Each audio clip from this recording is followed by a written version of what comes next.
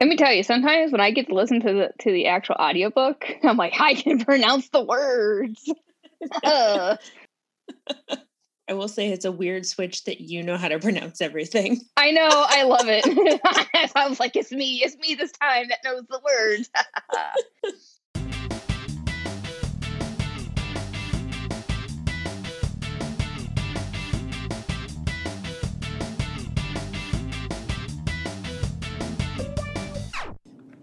Hey guys, here's what's coming up. Next week on June 14th, we will be discussing the 5th season by N.K. Jemisin.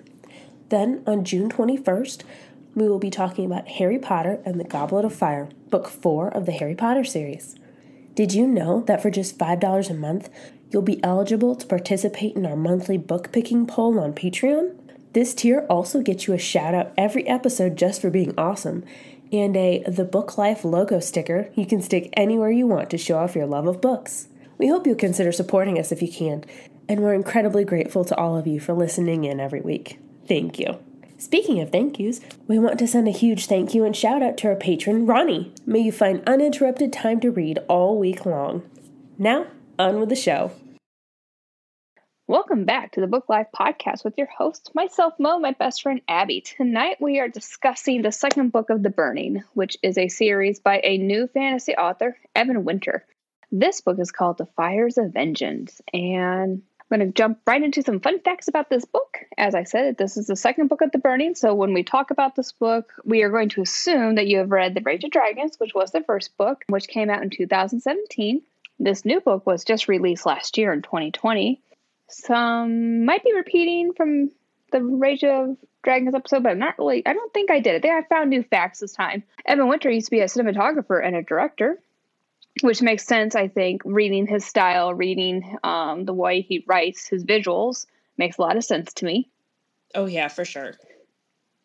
The Rage of Dragons was a self-published novel that gained popularity on Reddit in the subreddit Fantasy, which I thought was really cool that he got enough sourcing for Orbit to pick him up and put him on their book roll, basically.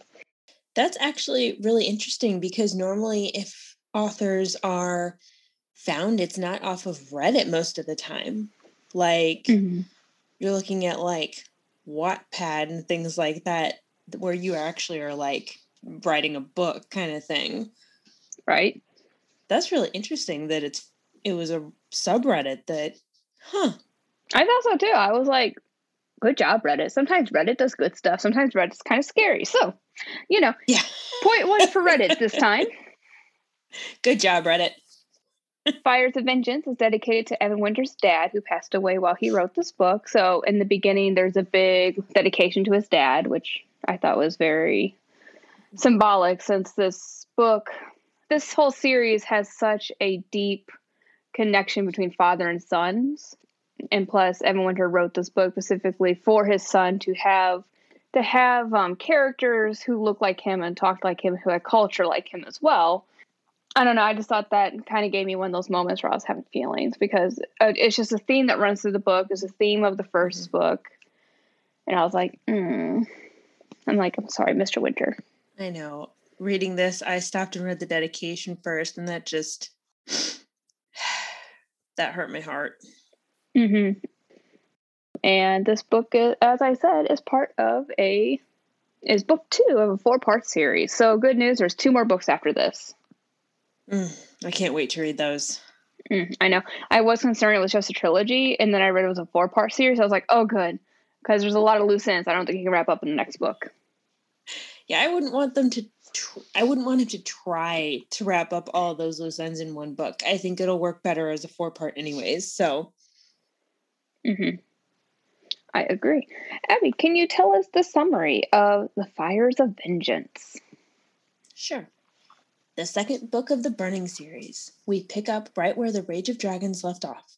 Desperate to delay an impending attack by the indigenous people of Zitta, Tau and his queen craft a dangerous plan. If Tau succeeds, the queen will have the time she needs to assemble her forces and launch an all-out assault on her own capital city, where her sister is being propped up as the true queen of the Omehi. All right, should we talk characters? We should. I will start the list today.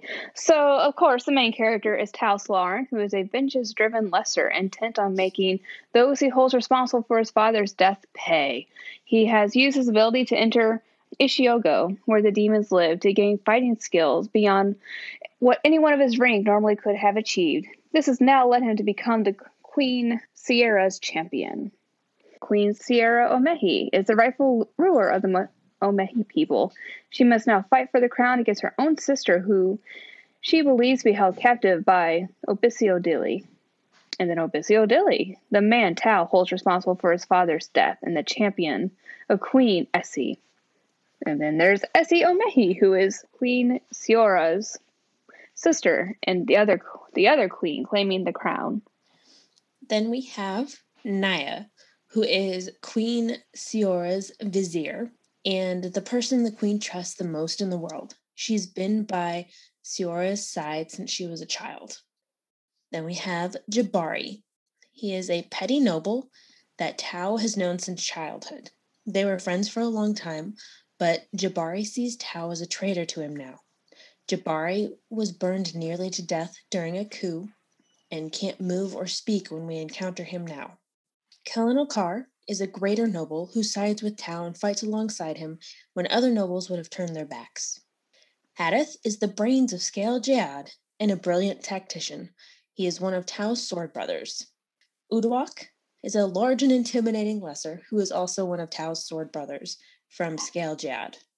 And then, of course, we have Kana, who is the son of Warlord Achik, both of whom are Zidane and at odds with Siora's people. Awesome. It's a pretty big cast of characters, I would say. And there's one thing that, it's not really a spoiler, but I was very sad to see that Kellen Okar was not as big of a character in this book as he was in The Rage of Dragons. Yeah, I expected him to be a bigger player in this book than he ended up being. Mm-hmm. But otherwise, and I thought, and we got a pretty good glimpse of Kana in the first book, and it was interesting how Kana turns into this looming figure who, I don't know, suddenly, we saw him as the man, and then in this book, I feel like he turns into more of the myth.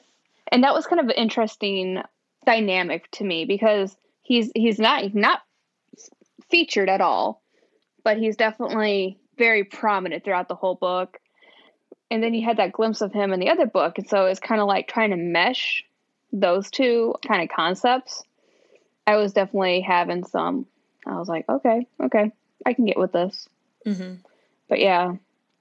Yeah. Well, and as big as this cast is that we've just talked about, there's several people we could not include on this list without spoilers. So there's characters we can't even put on this list. This isn't the entire cast. Yeah, it's a lot. There's so many. Yes. And okay, so so I listened to it. So guys, for once, I did the audiobook for this one, and I knew how to pronounce all of the names because this book is so freaking long. You learn how to pronounce the names. How many pages is it? I read the hardcover, which is 528 pages. So definitely, so 520 pages translates to about 15 and a half hours for audio. Great audiobook. Mm-hmm. There definitely was a few spots where it was a little difficult for me. Sometimes I don't pay attention. If you don't pay attention to this book, you're going to kind of get screwed over, because I was like, what is that name? Who is that person?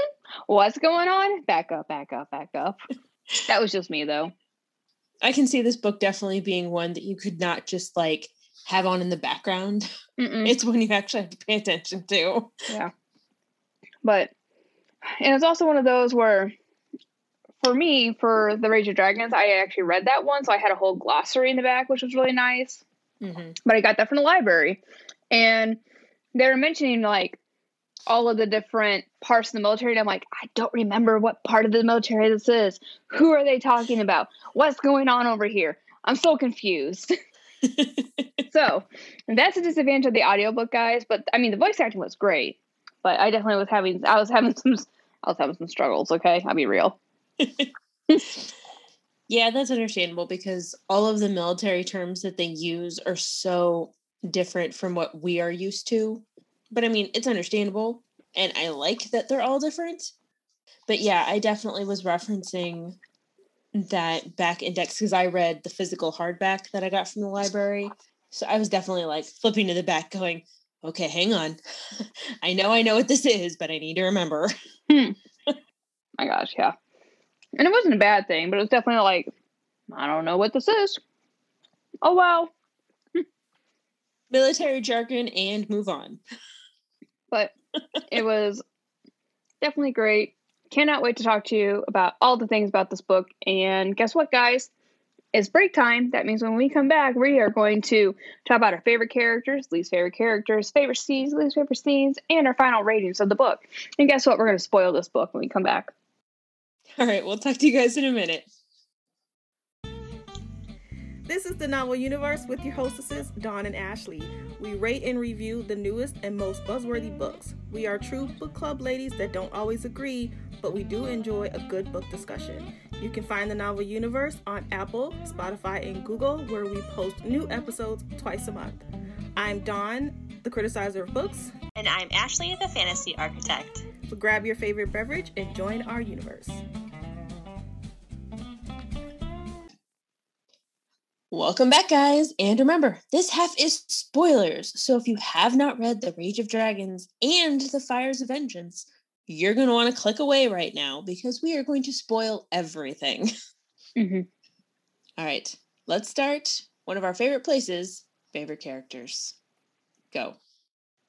Okay, good. All right. So I wasn't sure I was going to like her, but I really liked her. So Queen Siora, man, like at the end of The Rage of Dragons, I was kind of like, you're a little, I don't know about this because Tao just lost Suri, and I'm like, he's so upset, but you asked him to be a champion, and then like Naya kept hinting, oh, you must do champion duties, and Tao's like, what the crap are you trying to tell me, lady?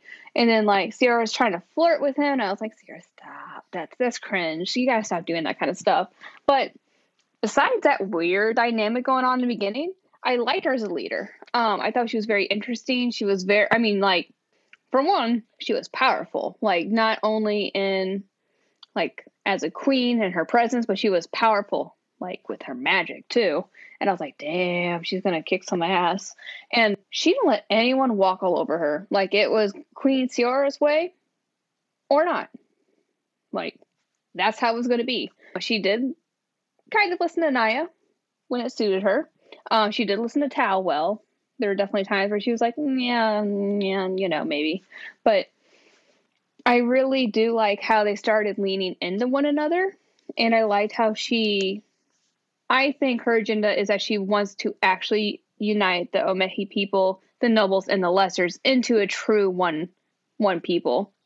And just one of my favorite things was, I'm going to talk about this in the favorite scenes too, is her just telling the story of the Omehi before they came to Zeta, about the call, how they became one people.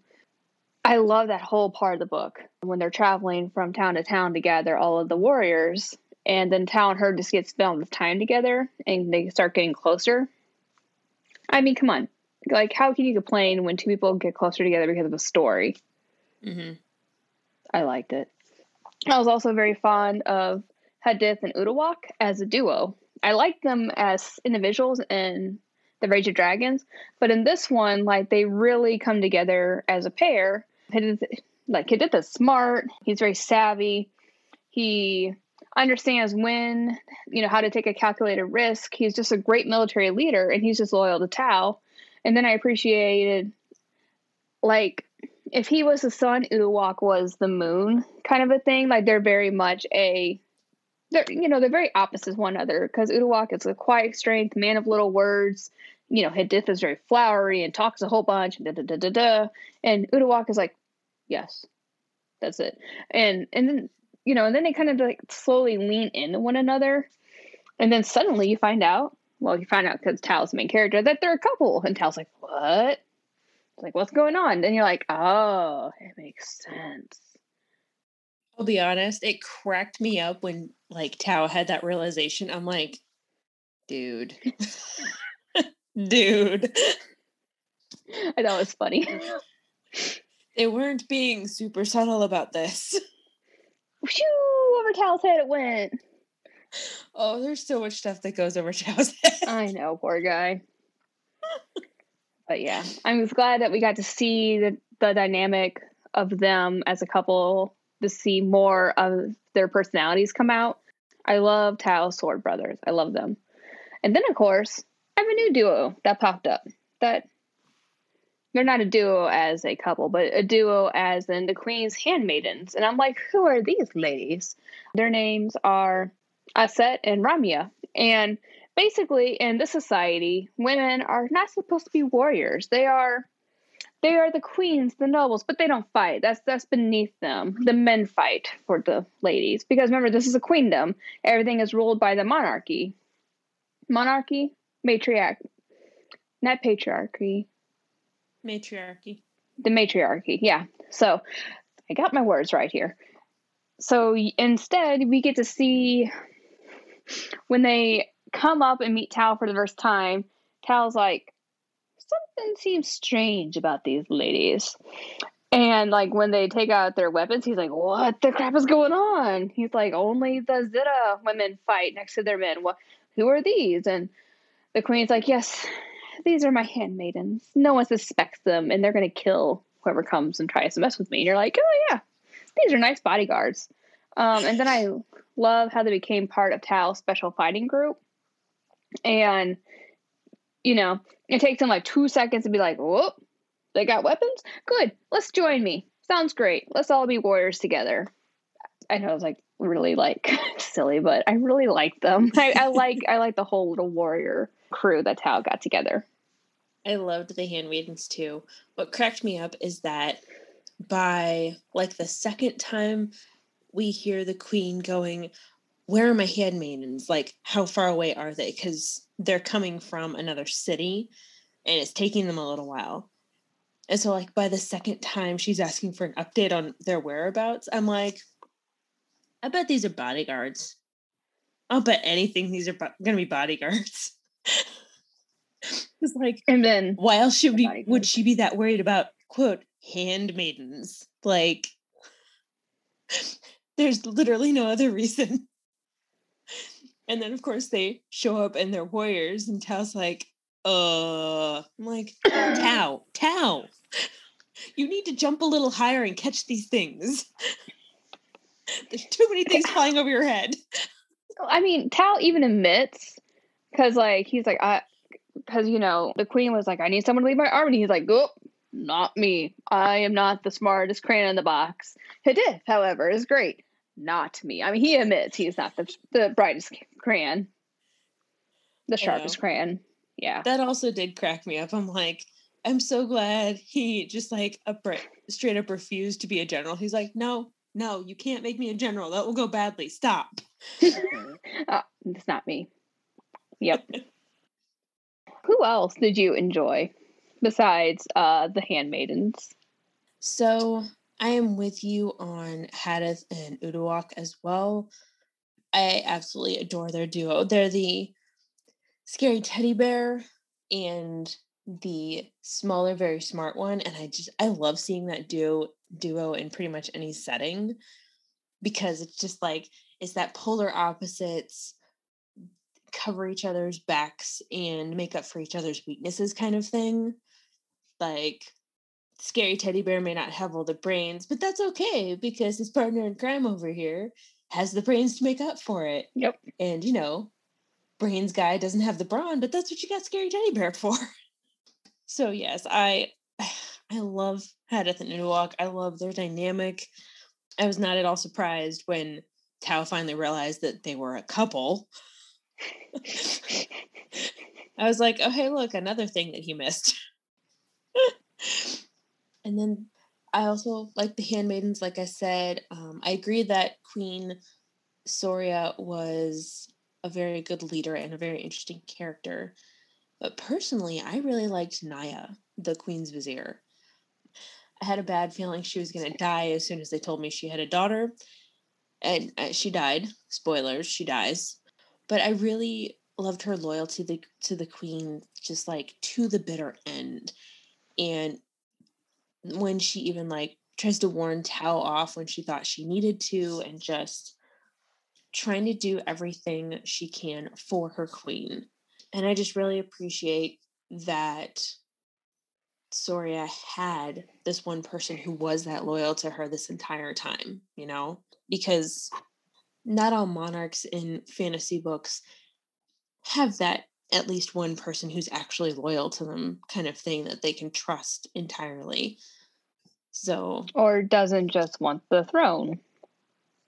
right, exactly. So I really appreciated that, especially with all of the backstabbing and side switching that goes on and how many people Soria loses and all that. It's just, it was nice to see this one like pillar of loyalty in her life. just one of you, thank goodness, is okay. I just need one person that I don't have to worry about. That's it. I also really appreciated Naya's daughter and how after how Tao and Sierra step up to take care of her. Like, I feel like she's going to be like an adopted daughter kind of a vibe happening. Mm-hmm. Oh, 100%. I knew that was happening. As soon as Naya died, I'm like, well, Tao has a kid now. Yep, pretty much. Which is great. That's fine. Maybe it'll curb the whole vengeance thing. Maybe. We'll see. I hope so. All right. Well, what about your least favorite characters while you're on a roll? Tao's mother. Ooh. The woman needs to just jump off a cliff and die. That's what she needs to do. I got lots of feelings.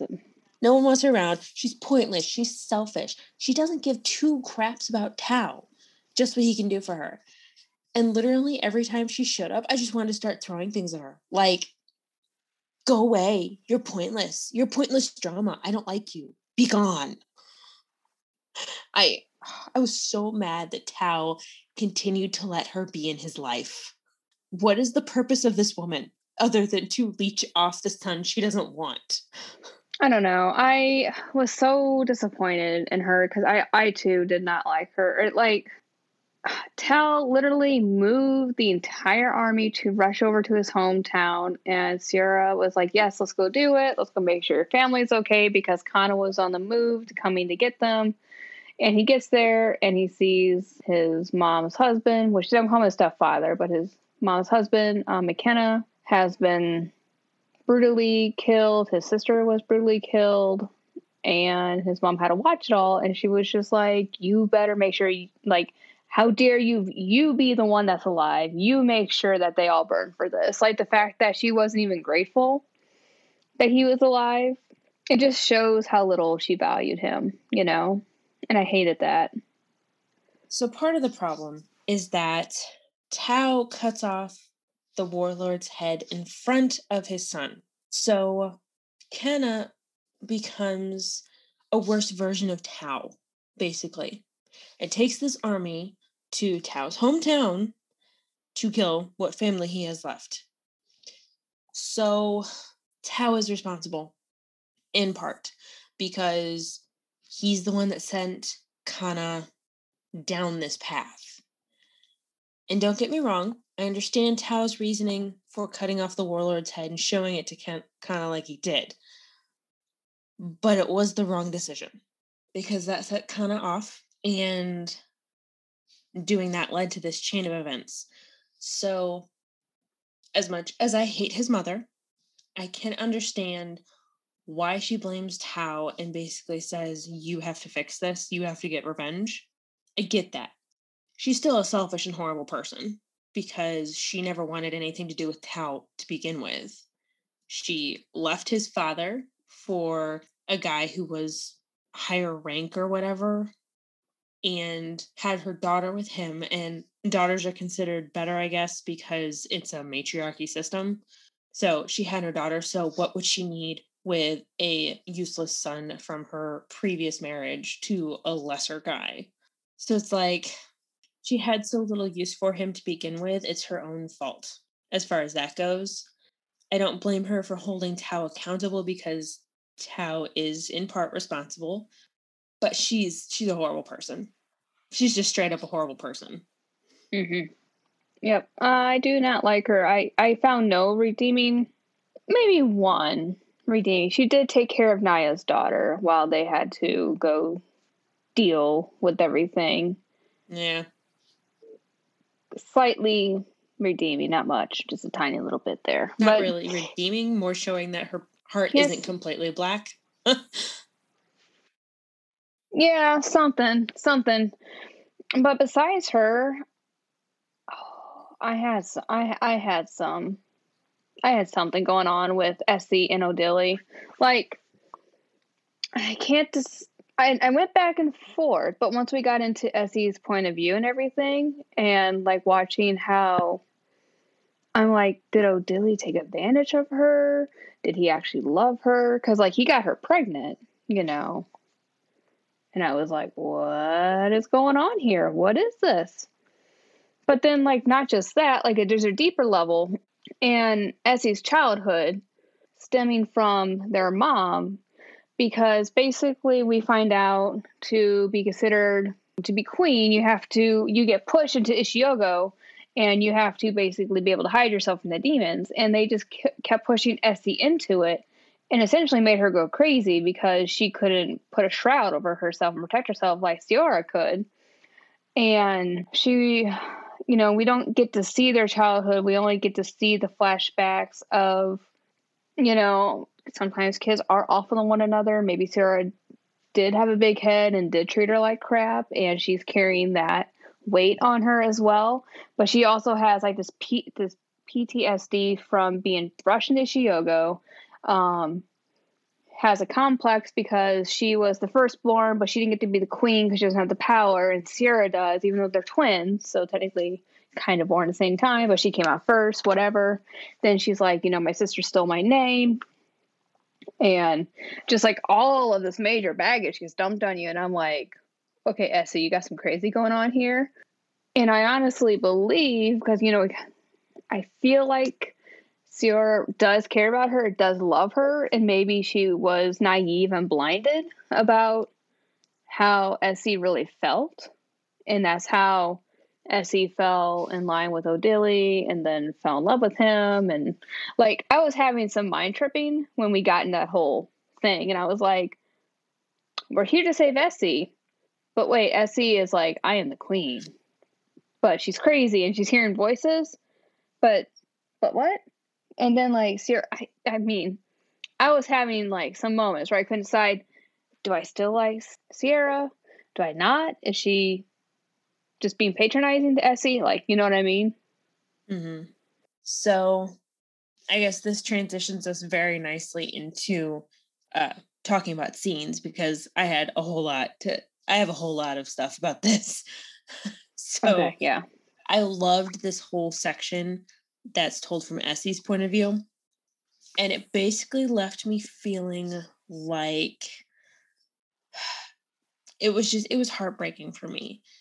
Finding out that she was pregnant and then her killing herself, and finding out that they forced her into Ishiogo, and even after they knew she didn't have the talent, they kept forcing her to go. Like, that child, that's torturing a child. Yeah. Like, what the hell? That's torturing a child. You know she doesn't have the gift, so let it go. It made me so mad. I was so mad at those priestesses, at her mom. I'm like, guys, she's not getting it. She doesn't have, she can't do it. Stop it. Just stop. You're trashing this kid.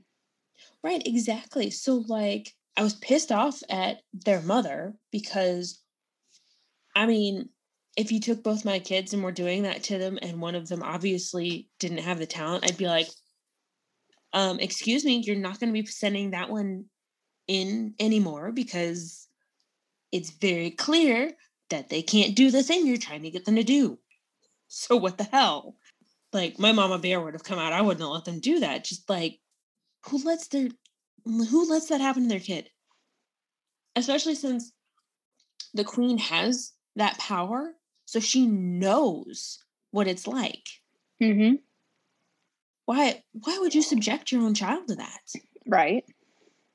And then Essie's chapters left me feeling genuinely like neither of the sisters is actually fully sane. Ooh. Like, I don't feel like either of them actually has all their bolts tightened down, you know? And I do believe it's in different degrees and in different ways, but I don't feel like either of them is 100% sane. I mean, how could you be? Like, even the priestesses who go into Ishiogo, you know? Like, because that place trips you up. Exactly. I think it just was more pronounced with Essie, with hearing the voices and everything, because she didn't have the talent. Well, it's like with Tao. You know, Tao was able to harness it and learn how to suffer being ripped apart by demons, versus you're asking a small child to do the same thing versus a grown, he's 18-ish, right? Grown man. We'll call him a grown man at this point, you know.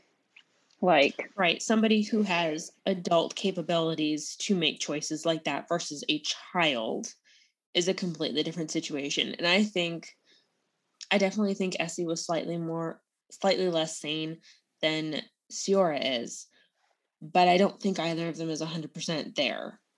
I can agree with that now. I did not have that perspective until you said it. I was like, oh, Abby's onto something. It was just more pronounced with Essie because she didn't have the gift, and they kept forcing her to go where all these demons were constantly killing her every time. So it's just, and I don't know. I'm of the opinion that Odili did genuinely love her. I feel like if they had been given a chance, if Essie had been a little bit more sane and not been insisting on being queen, I feel like they could have gone off and actually had a happy life, you know? But circumstances being what they were, it wasn't going to end well for either of them. It just wasn't. Even if Essie hadn't killed herself, the fact that she was hearing voices and she was pregnant with a now dead man's child, like, I can't see that ending well for her. I don't know. That whole scene was so heavy. Also, that whole scene had a whole lot of crazy going on.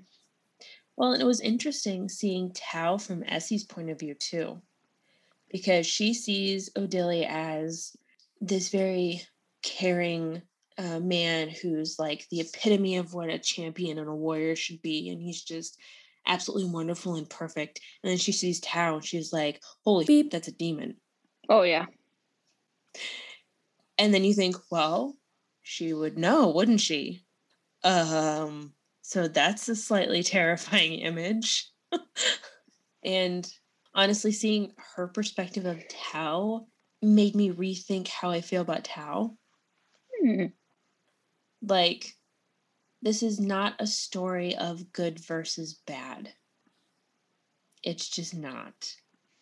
This is a story of revenge and vengeance and how it can wrap a person up and change them. And so Tao's not really bad, but he's not particularly good either, you know? Yeah, he's just kind of, yeah. Yeah, he's very gray. Like, very gray. There's no black or white at all. It's just very, I mean, and that's okay. I kind of like that it's gray, because sometimes you get into these books where you don't get flawed heroes or flawed villains. You just kind of get the cookie cutter Mary Sue. But here we have very much he is tormented. He is lost. He's just has no idea what the hell he's going to do. I mean, he even said, Odili's gone. Now what's my purpose? You know? Exactly. Well, and so often when you get these battle-heavy fantasy books, it's some form of good versus evil as like the core conflict, but that's not remotely the core conflict in these, and I really like that. I really like that it's not your average fantasy book with the core conflict. It's different. It's awesome. It is. All right, so what scenes did you like? Well, primarily, my favorite scene was the battle between the two queens. And I say that so, we start out, they get to Palm City, they're outside the gate. Queen Sierra has this whole army behind her. And then Queen Essie comes out with Odili. I think Odili's with her. And, they meet face to face. And you see that Sierra's trying to reason with Essie, try to talk to Essie, and she realizes Essie's not being held captive. Essie is a part of the problem. And you just see that realization. She's like, well, shoot, what am I going to do now? And they had this big old plan happening, big old sneaky things going on. But basically they're sabotaged because their priestesses get captured. The Shadow Council, which is like her spy network, is all, wiped out. They have them hanging from the town's walls, and they retire for the night. Okay, well, they don't typically fight, at night. They fight during the day. Mm-hmm. Well, then Queen Essie's army comes. They comes with 3 dragons, and Queen Sierra's like, well, shoot, they're wiping out my army. Time to call my own dragons, right? So we get to see this huge epic battle, and we only get to see it from Tao's point of view. We don't get to see everything else happening around them, but we get to see Tao and his warriors go into Ishiogo to protect the priestesses, to protect the queen, so that way keeping them safe from the demons so they can hold on to the dragons as long as possible.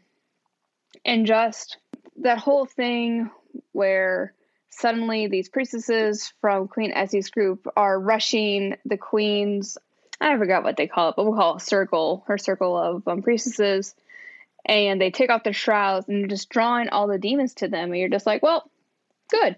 These priestesses just sacrificed themselves, and now they're calling all of the demons in this place to come kill the queen. That was like a terrifying scene just to listen to. You can just the voice actor was so good because he definitely embodied Tao's fear for the queen. Mm-hmm.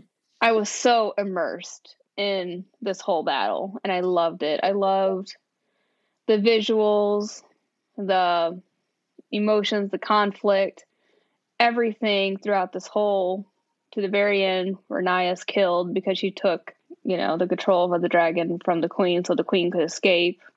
Gosh, so well written. Just 100% love that entire thing. Yeah, that was a very well written one. So good. And then I also, before all that happens, that was that was the epitome of awesomeness of this book. I love the quietness between Tao and the queen, where she's telling them the history of the Omehi and how back in wherever they're from, before the call came, that they knew that these were 2 separate people who had emerged into one to stand together, or else they would have been killed, and how the first queen of the Omehi achieved this. But she essentially, because we learn that Tao's people, the Lessers, they're the ones who have the ability to go into Ishiogo and to control it and to have shrouds. And, they're the ones with the magic, versus the nobles are just greater stamina, greater strength, bigger people. And yet the queen allows the graders to basically suppress her people so that they can merge together and survive.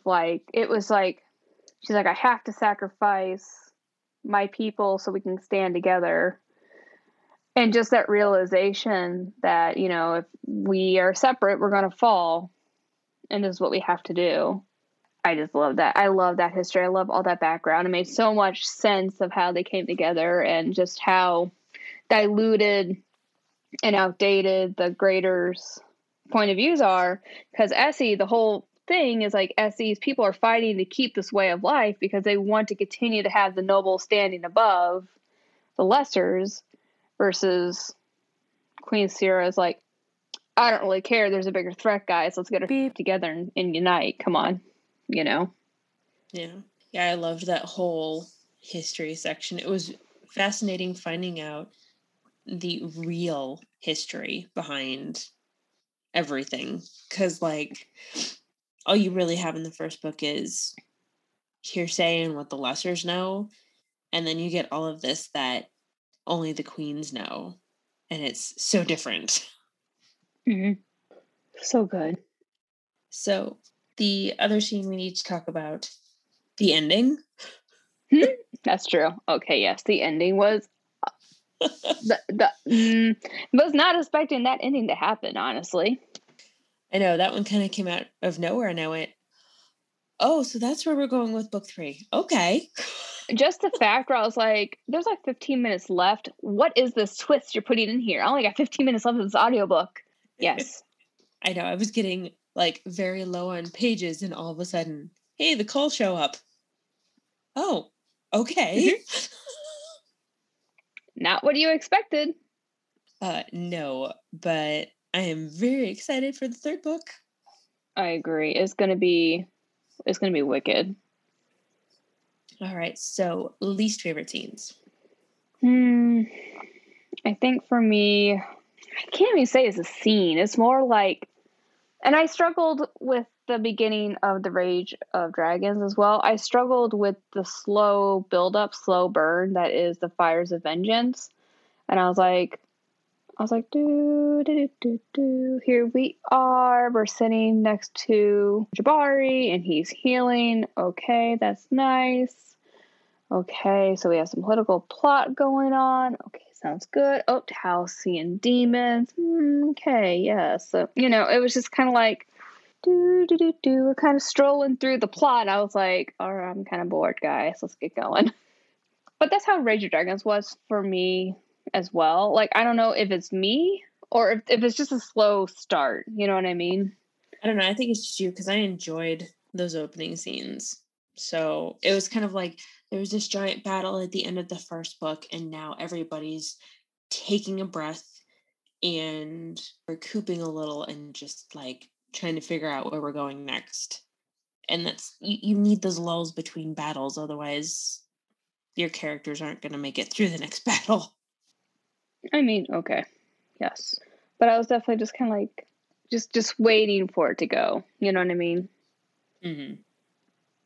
I just didn't have that patience. That's fair. All right. So what else? I think also for me, I don't know. So I kind of read a brutal book before this called The Poppy Wars, which was really good. And it was kind of I thought it was a young adult fantasy novel, but really it's probably more like 18 to 22, like young adult versus like high school young adult that I was thinking. But these books I've been reading, these fantasy novels with war themes, have been so brutal. When Tao is walking up to his hometown, and it's like the roads are just lined with these bodies, and it just kind of brought me back to the other book, and I was like, God, I'm so tired of reading about brutality and torture and mutilation. Which I know that's how war books are, so I really should not be complaining about the nature of the book that I'm reading.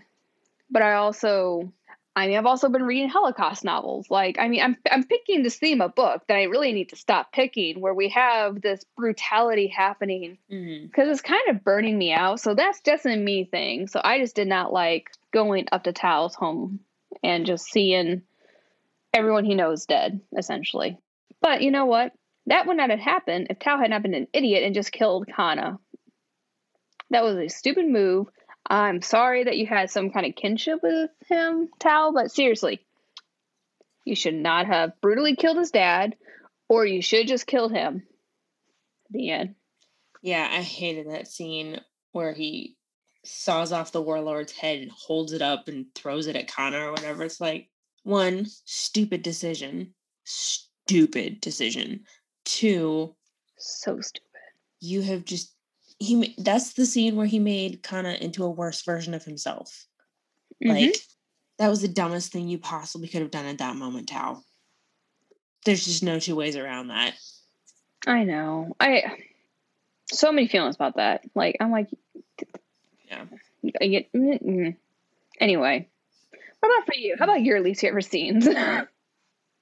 Well, other than Tao hacking off the warlord's head, the other scenes that I didn't really like were the early scenes of Siora hitting on Tao and making passes that go right over his head, or trying to flirt and having him just like dodge it like a sword swing.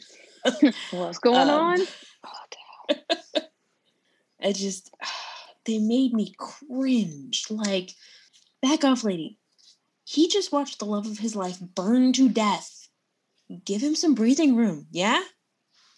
Like, I know. Apparently not. Apparently he doesn't get that. See, that's one of the other things that made me think Siora wasn't 100% sane, because she had built up in her head that Tao was going to be like that other champion of the other first queen.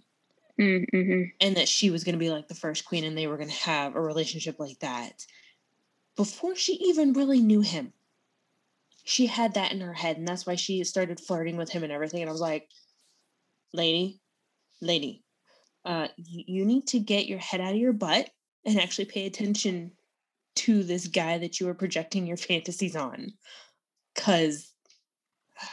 Oh, you're making me cringe with that one. Oh my God. It was just like, all those early scenes of that was just like, for the love of God, back off. This is not necessary. This is cringy. This is terrible. Stop. I was not a fan in the beginning. I was just like, please stop. Please stop. I'm cringing so hard. Please stop. Oh my God. I will say that in the end, I didn't hate Tao and the Queen getting together like I thought I would. Minus the cringe. Early on, it was built up well overall. And I'm glad that Tao didn't just immediately jump into it. It wasn't like shoved down our throats like, you have to like this. Like, he let us like get used to the idea and didn't really have them get together until right at the end there. So I appreciate the time he took for that, because this book takes place over several months. So I still think it's too soon for Tao to be moving on, but it's also my personal opinion. Some people use relationships to help them move on.